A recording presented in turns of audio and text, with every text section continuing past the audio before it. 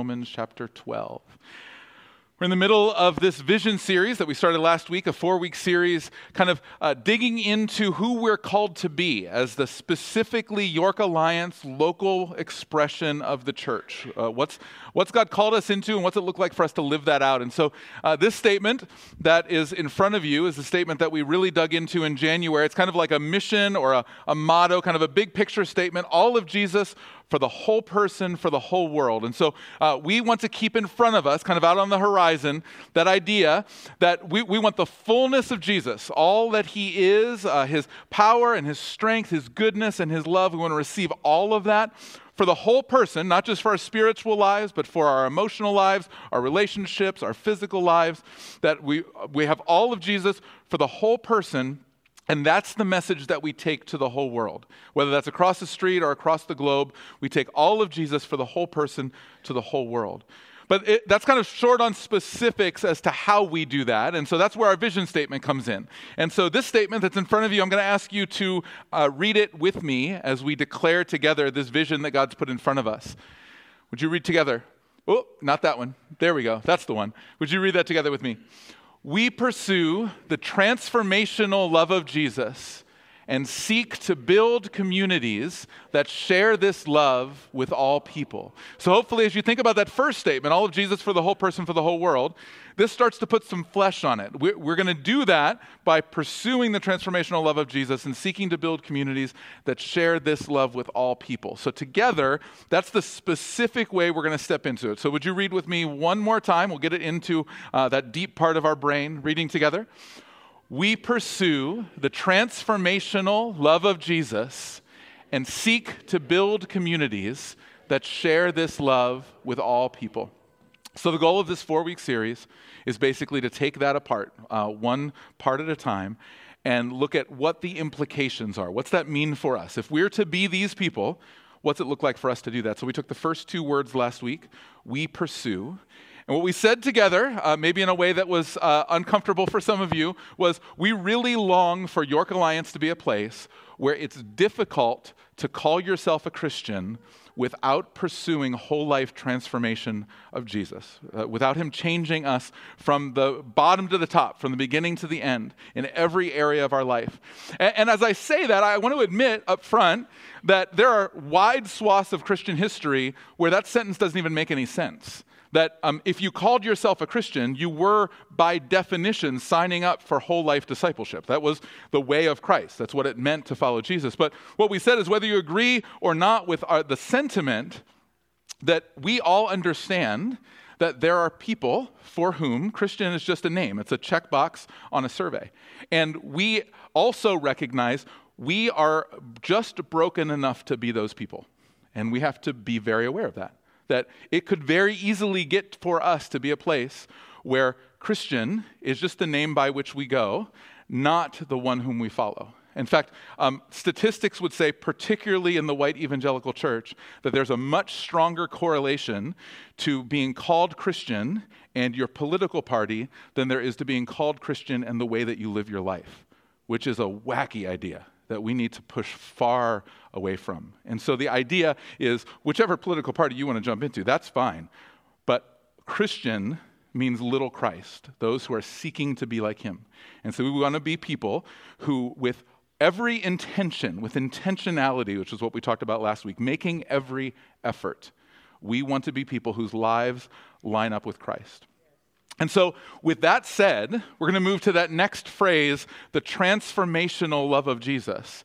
And we're going to recognize that this is a mystery. There's a part of this that's our part. And maybe for some of you that was a new thing or something that we need to kind of recenter and recognize. We need to have a place in this. We need to step forward. But we also equally need to recognize that the real actor in spiritual transformation is not our effort, but the Holy Spirit's work. That the transformational love of Jesus is what really changes us. And so to do that, we're going to look at a famous set of verses, just a couplet. It's at the beginning of Romans chapter 12, and Romans chapter 12 is the hinge point in the book of Romans. We'll talk about that in just a second, but it's the turning point.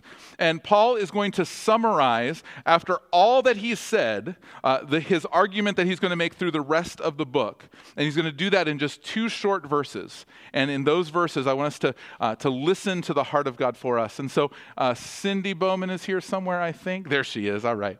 So Cindy's going to read for us Romans chapter 12, verses 1 and 2. However you listen best, would you listen to the Apostle Paul speaking these words over us? Good morning. Romans chapter 12, verses 1 to 2. I appeal to you, therefore, brothers, by the mercies of God, to present your bodies as a living sacrifice, holy and acceptable to God, which is your spiritual worship. Do not be conformed to this world, but be transformed by the renewal of your mind, that by testing you may discern what is the will of God, what is good and acceptable and perfect. Amen. Thank you, Cindy. As we just sit in that truth, would you just close your eyes and rest for a moment? Recognize the love of Jesus that has invited us in, the call of Jesus to be transformed by his love.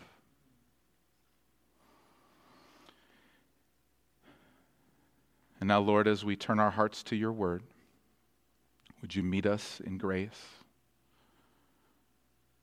Would you speak your words to us, and would you form our lives, our hearts, our emotions, our desires around your truth?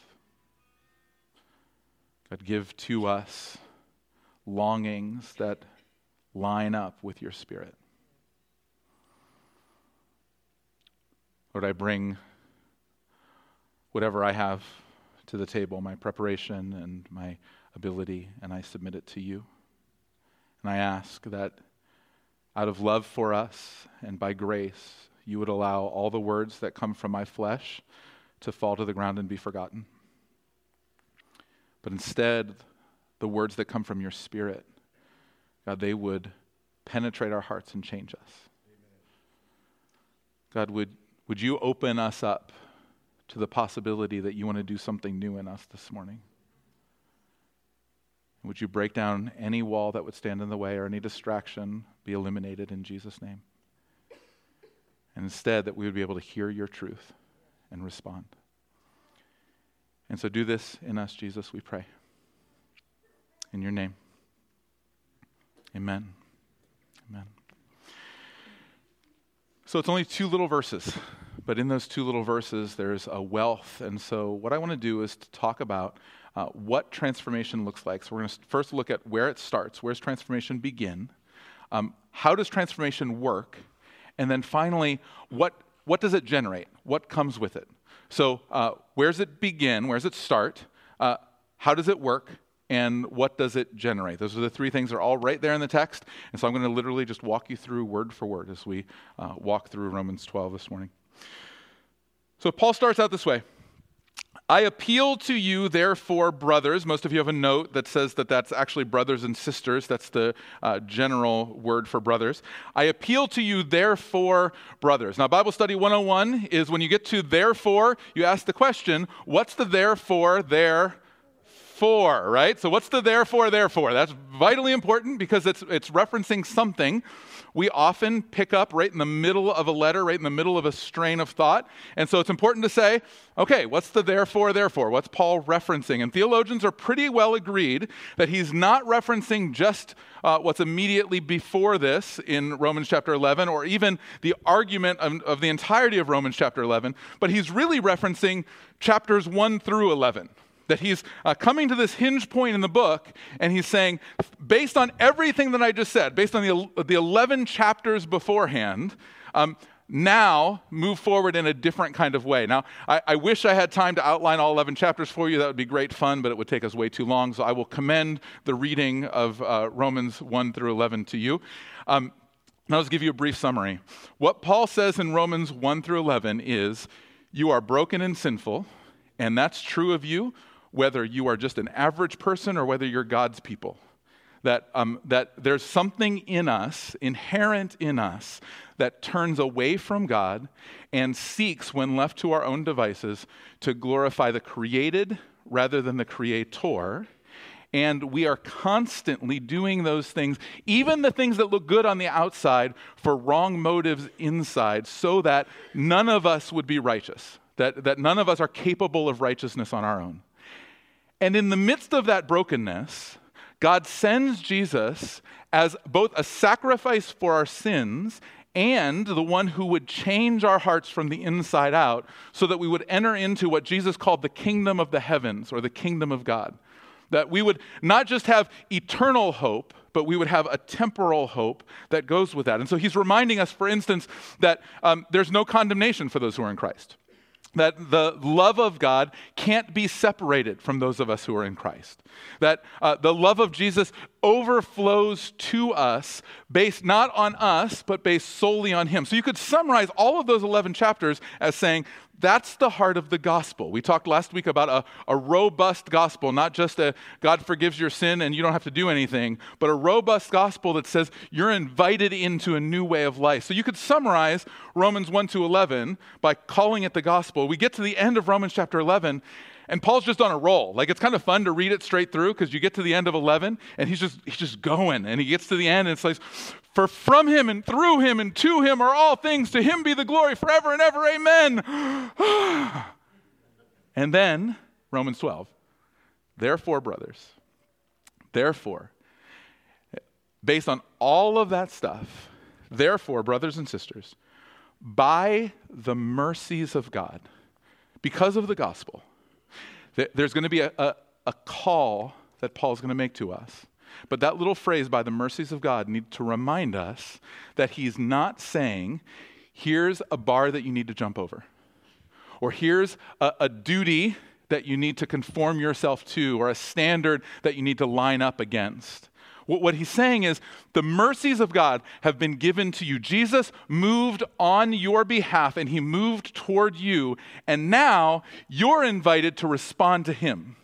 So what Jesus called it was the telos. That's a Greek word that often gets translated mature or perfect or complete. But for Jesus, the telos was like this life, what he called the abundant life that was out in front of us. And what he was inviting us into was a life of pursuing that telos. So that telos would be out in front of us, and we would organize our lives around the pursuit of Christ. So when Paul says that it's by the mercies of God that you're invited in, he's saying, be really careful to understand this is not some duty that you're called to or some bar that you have to jump over, but there's an invitation into a new kind of life. So I want to say it this way. Guilt and duty will never change us. Only the love of Jesus can change us. What Paul's saying is not, hear me really carefully, Jesus did all this stuff for you, therefore you need to pay him back. That will burn out by the middle of the week. What he's saying is, Jesus did all of this for you so you can know how much he loves you. Let that love compel you. By the mercies of God. And then he says, by the mercies of God, present your bodies as a living sacrifice, holy and acceptable to God. This is your spiritual act of worship. Now, if you were sitting there in first century Rome and someone was reading Paul's letter to you, you would be sitting probably in a group setting.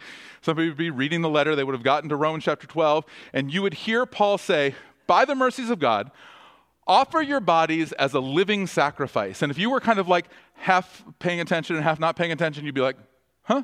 Or probably there was somebody in the back who kind of snickered a little bit and was like, Paul's getting older. He's getting a little confused. Like, he just can't put his word. Because living and sacrifice don't go together, right? Like, that's not the way those words work. Like, we live in a world where sacrifice is like, I didn't eat ice cream last night and I drove the speed limit on the way here because I really want to try to be better. I'm sacrificing. That's not the kind of sacrifice they were talking about. This is the first century Jewish temple culture. Sacrifice meant blood and death. That's what sacrifice meant. So when they hear sacrifice, they're hearing there's some kind of an animal that's being killed in my place in order to cover over something or other. So it's either covering over my sinfulness or my disease or some of the things that happened for me or to me. The animal is being killed on my behalf. Sacrifice means dead things. So living, sacrifice don't work together because they're saying, Paul, if you're alive, you're not a sacrifice. And if you're a sacrifice, you're not alive, except for one. Paul's not referencing just any sacrifice. He's referencing the fact that there was one sacrifice throughout history that was both an effective sacrifice and still lives. And so he's immediately saying to them, not what we think, how do I submit my life so that I can have the life of Christ live through me? He's not saying that. He's immediately saying, this is about Jesus. So they would immediately think, after they snickered, oh, wait, he's talking about Jesus. Offer your body as a living sacrifice. So in some way, enter into the way that Jesus sacrificed his life for you, and yet still lives. In some way, you and I are called to enter into that. So he says, offer your bodies as a living sacrifice, holy and acceptable, or holy and pleasing, depending on your translation. That is also temple language. We tend to think of the word holy as sinless or righteous, and those are outflows of the heart of holy, but holy is really not about sinless and righteous. We talked about this a couple months ago. Holy is really about being set aside for a specific purpose. So we use the example of my toothbrush. My toothbrush, and hopefully yours if you're a normal, moral person, your toothbrush is the most holy thing in your house. It is set aside for a singular purpose. And if it is used for any other purpose other than that, it is defiled and must be gotten rid of, right? So if your toothbrush is used for cleaning the toilet or the grout in the shower or brushing your dog's ear or something like that, whatever it is, if your toothbrush is taken by any other human being in the house and put into their mouth instead of your mouth, it is now defiled. And it may not be able to be used. And I'm not saying that as a judgment. I'm just simply saying if someone in my house takes my toothbrush and uses that toothbrush, it is defiled, and I now need to go get another toothbrush. Holy does not mean it's expensive or hard to get. I can go to Walmart. It's fine. But it's holy in that it has a specific purpose. It goes in my mouth, and that's it. And so it has such a narrow purpose. It's set for that specific thing. That's what Paul's saying. You're now a living sacrifice, holy and acceptable to God. You are set aside for a purpose.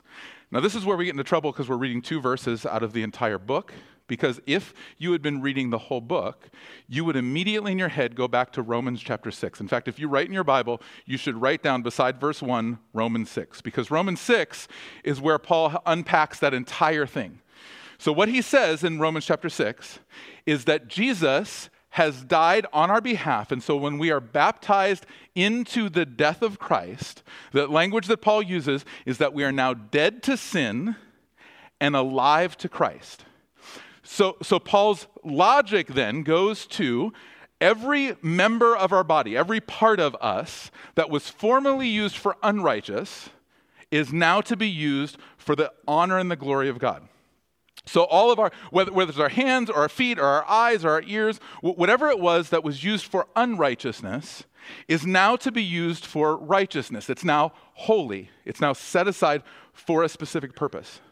And so what he's saying is, just like Jesus, you and I are to die with him, and as we die with him, our life is now holy, set aside completely for his purposes.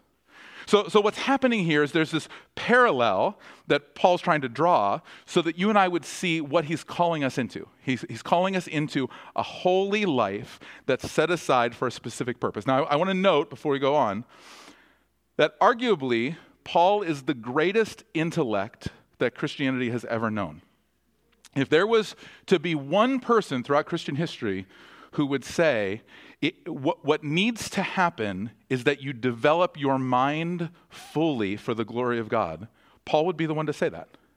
And yet Paul's argument here is not primarily mind-related. I know we're going to get to a mind verse in just a second, but what Paul's referencing is Romans chapter 6, which is a full body transformation. He's not just talking about believing something or understanding something. He's talking about living and experiencing something fully with literally every member of our body. Your finger used to sin, now your finger is used for righteousness. Your eyes used to sin, now your eyes are used for righteousness.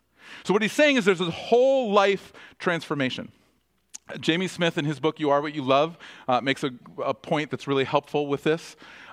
He says this: Jesus is a teacher who doesn't just inform our intellect, but forms our very loves. He isn't content to simply deposit new ideas into your mind. He is after nothing less than your wants, your loves, and your longings. So Paul says, brothers and sisters, in view of the mercy of God, because of how much he loves you, offer your bodies, the totality of yourself, as a living sacrifice, holy and pleasing to God, set aside for him. This is your spiritual act of worship. And the immediate question should be, all right, Paul, how? How do I do that? What's that look like? Well, let's go on to verse 2. He says there's two different ways that we change. First, do not be conformed to this world, or some of your translations will say to the pattern of this world, but be transformed by the renewal of your mind. So Paul says there's two ways that we change. One of them is conformation. And conformation can be summarized as an outside-in kind of change. So all the stuff that's around us, everything in the culture around us, everything in the world around us, impacts us, and we start to change because of those things in the world around us. So that was last week as we talked about unintentional spiritual formation. What Paul's saying is whether you intend it or not, the world is changing you. The world's impacting you. And so this goes from the silly to the serious. There's all kinds of ways that you can see the fact that the world's impacting us. So for instance, from the silly perspective, all fashion trends are based on the pattern of the world. There's a reason why, as I look around, I don't see anybody wearing tight bell-bottoms and tie-dye. But 40 years ago, you'd be wearing tight bell-bottoms and tie-dye. You're just not, maybe 50 years ago, whatever it was. But that's not what you're wearing today. But you're doing that because there's a pattern of the world around you that's impacting you. The way that we have trends in technology. There's certain phones that you want, we talked about last week, or computers, or watches, or whatever the thing is. Those are impacted by the pattern of the world. Hairstyles are impacted by the pattern of the world. That's why so many of you are bald and beautiful just like me. Just kidding, I just can't grow any hair. It's just the way it is. That's the way it goes. So all of this stuff is impacted by the pattern of the world. But it also goes to the serious. It's not just the silly stuff. Paul says, don't be conformed to the pattern of the world, because the pattern of the world is going to teach you things like, how do you measure success? And what does success look like? How do you raise your kids? What's a good family? How do you value the people around you? How do you yourself attain identity and value in the world? Those are all things that are spoken into by the pattern of the world. And Paul says, be really careful. Don't be conformed to the pattern of the world, but rather be transformed by the renewing of your mind. So he says the opposite of conformation, which is an outside-in change, is transformation, which is an inside-out change. And so he says that there's a change of essence that's brought to us by us placing ourselves in position to be changed by Jesus, but the love of Jesus begins to transform us, that he begins to change us from the inside out. But what's fascinating is Paul uses the same grammatical constructive for both of them. So we said last week that transformation, inside-out transformation, is intentional. There's certain things that we do to put ourselves in position to be transformed. But Paul just said, don't be conformed, passive, you receive confirmation, changing you from the outside in, but instead be transformed. Again, passive, receiving the transforming work of Jesus. So what's going on with that? Well, the image is maybe best illustrated by a catcher squatting down behind home plate, getting ready to receive a pitch. So what's happening is the catcher has to move over into position, get into that position, but that's all the work that the catcher has to do. Put the glove up and get ready to receive the pitch. All of the work is happening at the pitcher's mound, and all the catcher's doing is receiving it. But if the catcher doesn't get out of the dugout, that pitch is going right past, right? Like the catcher has to position themselves in the right spot. Otherwise, the pitch isn't coming to them. The pitch is coming somewhere else. And so that work of stepping into the make every effort, the intentionality of spiritual formation, is us basically grabbing the glove, getting out of the dugout, and moving behind the home plate. And then we're able to receive that which comes in. So God is doing the work of transformation in us. The love of Jesus is transforming us. We're positioning ourselves to receive the love of Jesus that's given to us. So I want to give you another quote, Willard for the win. You know you need a good Willard quote. And as we get to Willard, let me just say, this is a quote from the book, The Great Omission. And you hear me quote Willard a lot, and some of you, if you started to read some of Willard's most famous stuff, it's really dense, and I know you're going to read for a little bit and be like, what in the world? If you'd like to get a sense of what Willard's all about, this book, The Great Omission, is the easiest book that he wrote to read. That doesn't mean it's easy. It's just easier than his other stuff. And it's in real bite-sized chunks. I read The Great Omission once a year, January every year. I go back and reread it, just kind of recenter myself in the idea of spiritual formation. It's an easy one to pick up. So this is what Willard says. The genius of the moral teachings of Jesus and his first students was his insistence that you cannot keep the law by trying not to break the law. That will only make a Pharisee of you and sink you into layers of hypocrisy. Instead, you have to be transformed in the functions of the soul so that the deeds of the law are a natural outflow of who you have become. This is spiritual formation in the Christian way. Okay, now let me unpack that because I told you it was easy, but not that easy. So it's still kind of dense. What he says is, if you're focused on sin and your goal is trying not to sin, what's going to happen is one of two things. Most likely, you are going to try really hard not to sin, and at some point in time, your willpower is going to give out, and you're going to fall into sin anyway. You're focused really hard on it, and you end up, you just like whatever. You get to the end of yourself. So maybe that's a minute, or maybe that's a month, but at the end of that time, you fall into that sin. So that may happen. Or, maybe even worse, you actually hold your resolve. You don't sin. And so instead of committing that sin, now the sin of self-righteousness creeps in because you're so good at not sinning. And now you become very impressed with yourself, particularly in comparison to all those other people who can't seem to get it right like you, right? And so now you've moved from one sin into another, maybe more insidious kind of sin. And so now you have sin one way or another. So what Willard says is, instead you have to be transformed in the functions of the soul so that the deeds of the law are a natural outflow of who you have become. What Willard's saying is we need to be the kind of people who over time, it becomes easier for us to follow Jesus than not to follow Jesus. It becomes easier for us to live in the way of Christ than to not live in the way of Christ. The way I often say it is we're the kind of people for whom loving enemies is easier than hating enemies. Not because it's easy to love enemies, but because to hate anyone would be so much more difficult than that. So the way Willard's talking about is that God over time rewires us and begins to change us. This is the transformation of Jesus from the inside out, where we begin to walk in his ways. So again, if you write in your Bible beside verse 2, I would write Galatians 5. So at the end of Galatians 5, there's two lists that Paul makes. One of them are lists of the sins of the flesh. You can read through. It's a really depressing list that you'll probably find, like me, all too familiar. You read through, you're like, yep, check, right? So that's the deeds of the flesh.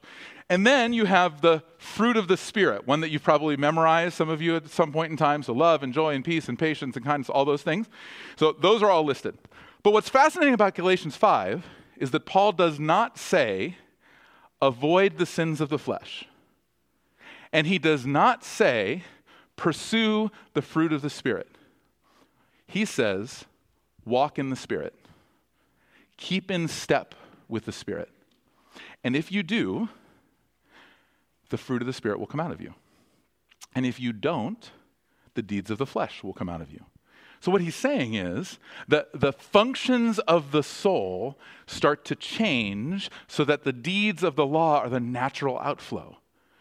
I start to be changed by walking with the Spirit so that love and joy and peace are the natural outflow of my life. And the deeds of the flesh are an unthinkable outflow of my life. Why? Because I'm in step with the Spirit. And as I walk with the Spirit, the things of the flesh won't come out. It makes perfect sense, but hopefully there's a bunch of you saying, okay, but, right? So what's it generate in us? Well, this is the way Paul says it, so let's go to the end of verse 2. Do not be conformed to this world, but be transformed by the renewal of your mind, that by testing you may discern what is the will of God, what is good, acceptable, and perfect. So Paul says, what this generates is you receiving the mind of Christ, knowing what God would call you to do, what his will is, and being able to walk in that will. That sounds deceptively simple, doesn't it? Like all I do is, so hold on, I recognize the mercy of God, I recognize the gospel because of all that's before, I recognize the gospel, and so I offer my life fully submitted to Jesus as a living sacrifice, holy and acceptable to him. And as I do that, he's going to transform me from the inside out. I will have the mind of Christ, and I'll be able to walk into all the things he calls me to do. The fruit of the Spirit will just naturally flow out of me. Which sounds great, but there should be a whole bunch of you like me that are saying, it hasn't been that easy for me. Like, what's the process here? Like, how does that walk? So I'm going to show you the intentional spiritual formation model. We looked at this last week. And that high control section at the top, teaching, community, and practice, if we stick with that metaphor, those are the ways we get out of the dugout and get behind the plate, right? So through teaching, through community, through practice, I get behind the plate and I get ready to receive the pitch. Now remember, you can't force the pitch. All you can do is get behind the plate. So teaching, community, and practice just move us behind the plate. But it's that kind of blob in the middle that says the Holy Spirit right in the center. That's the real actor here. That's the pitcher. And the Holy Spirit is the one who's throwing the ball in. So we can position ourselves to receive it, but the Holy Spirit is the one who's doing the work. But all of that falls within our control. Not controlling the Holy Spirit, but positioning ourselves so that we would receive the outflow of the Holy Spirit who is constantly working on our behalf. But there's this line. And underneath the line, it says low control over time through the hard knocks of life. Here's the challenge. This thing that Paul's saying in these two verses in Romans chapter 12 often happens over a lifetime, not over a moment. This is something that God's doing in us, and that doing is happening again and again and again over time, and the only accelerator is suffering. The only thing that moves it forward is the hard knocks of life. That journey just takes time. And so when we come before God and we say, I'm going to line myself up with you, I long for everything that you have for me, I'm offering my body as a living sacrifice, holy and acceptable to you, what will happen is that now and then there'll be what I would maybe call breakthrough moments. So there are times by the Spirit where he generates these breakthroughs, where he just does something that should have taken a long time and is just done in an instant. So for me, for example, I knew that I had come to faith because before I started following Jesus, I had a filthy mouth. Like really, like I used words all the time that I shudder to think of right now. Like I can't even force myself to say the words that I used all the time then. And then all of a sudden, I came to faith and it just stopped immediately. I have no idea why. I couldn't even, I couldn't try to say them. It was like, it felt foreign coming out of my mouth to say words that just like the day before I had used all the time. Now, you know why that was so remarkable? Because that was the only thing that changed. There was a lot of other stuff. And I remember saying to God, I could have worked on the language for a while. Couldn't you have taken that thing or that thing or that thing? There's a whole bunch of other stuff. Why? Well, I don't know. God took that one thing. In a breakthrough, he took that one thing. And all this other stuff has been a long part of the journey. Breakthrough moves of the Spirit tend to happen in forms of healing. So when God heals sometimes our physical body, or sometimes emotional wounds of the past, or addictions that we're tied to, God breaks through, and in an instant, he does that work. Now, he doesn't always do that, but there are times where God does that in an instant. But most of the time, God does not work in breakthrough moments. Most of the time, God works in maybe what you would call a process. And over a long period of time, through suffering, change starts to happen. And those are not usually healing things as much as they are character things. So if maybe you've had this experience, if you haven't, stick around here for a while because you would experience it at some point, that you've been able to pray with somebody or see somebody prayed over where God just changed something immediately. One of those breakthrough moments happened. And they're glorious and beautiful and we celebrate them. They're great. But it's very rare for someone to walk to the altar and you recognize that person walking to the altar is really arrogant and prideful and self-focused, and then they kneel down and they pray, and then they stand up and they're just the most loving, humble, others-focused person ever. Like, that just doesn't happen. I'm not saying God can't do it. I'm just saying that that's a character thing that tends to happen over a long period of time. Very rarely, get up from the altar and that's changed immediately. Instead, what happens is my desire to change starts, and then a long process unfolds from there. Which is why for most of us, if you've been following Jesus for any length of time, you can look back a year or 5 years or 10 years and you can see movement, whereas if you look back a day or a week, maybe you can't. And in the immediate, some of those change of mind and change of desires, they take painfully long. But what's generated is, over a long period of time, Christ-likeness. You start to see more and more of Jesus in you. And this happens because you are intentional, we pursue, but much more so because Jesus transforms. So I don't know what the percentages are. I can pretty well guarantee that the minority of the work falls on us, and the majority of the work, the real heavy lifting, falls on Jesus. I don't know if it's 30-70 or 90-10 or whatever it is, but Jesus is doing the majority of the work. We're positioning ourselves. We're seeking to receive from him. So what I want you to hear between this week and last week is that you and I are intentionally invited into spiritual formation. We pursue. We step into it. But Jesus is the one who does the work. We get behind the plate and we try to receive. We're prepared to receive what he has for us. But the transformational love of Jesus is his work that's coming to us. So this should create two things in us. One, it should create a real sense that prayer is truly the first work. Because the other work that you're going to try to do is not going to work unless he's the one doing the work. So if the majority of the work is the transformational love of Jesus and the small minority is you positioning yourself, prayer should be the first work, truly. We should be longing for him. But it also should create in us different postures. So our posture as we approach God should be a posture of humility and dependence and hunger. There should be a longing for him because we know that he's the only one that can do it.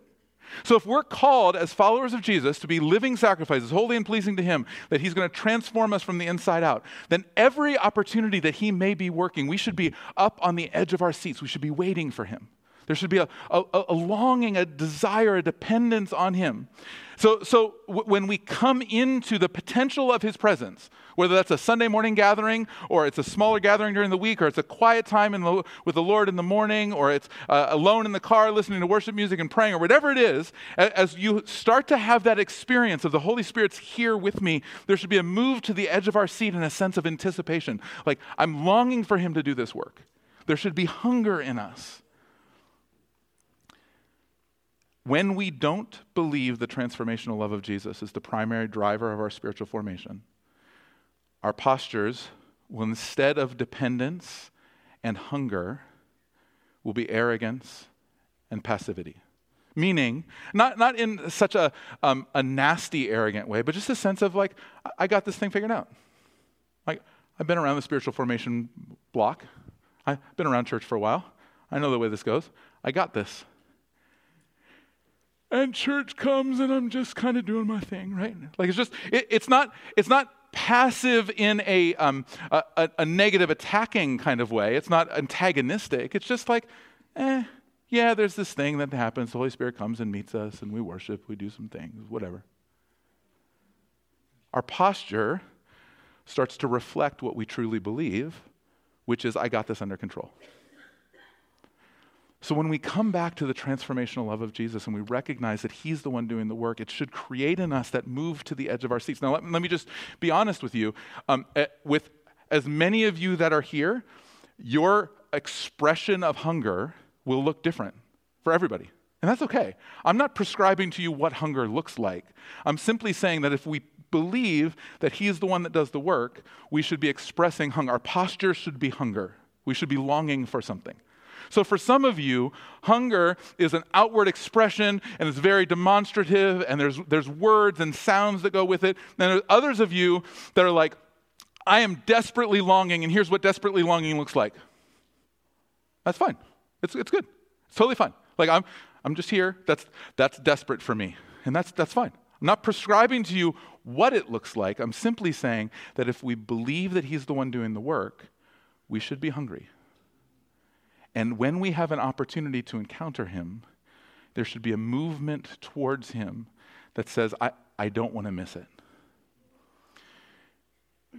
And so I want to ask us to respond to the transforming love of Jesus. And I want to ask us to do it in a slightly different way than normal.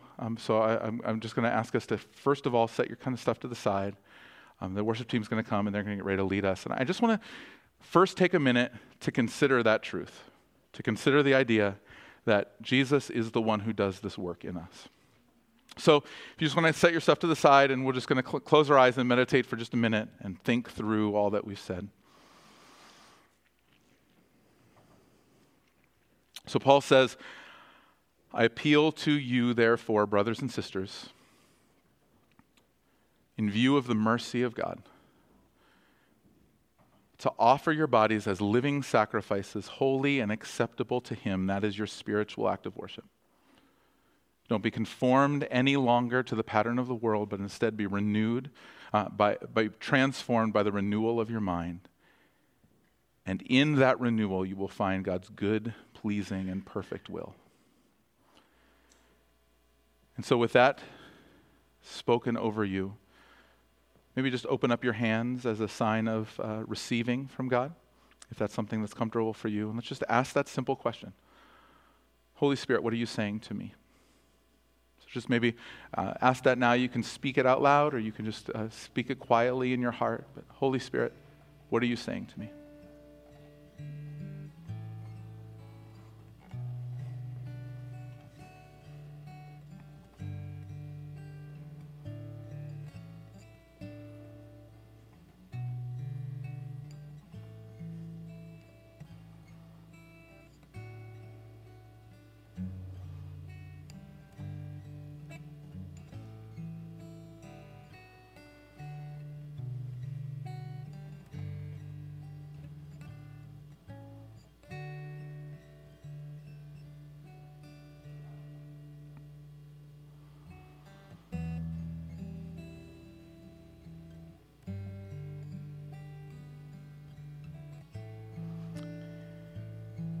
Jesus, as we sit in your presence, I'm once again amazed at both your transcendence and your immanence, that you are above all of us, the singular God whom we worship.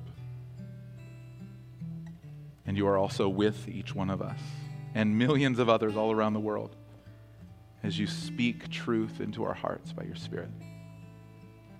And so, Jesus, we receive that from you.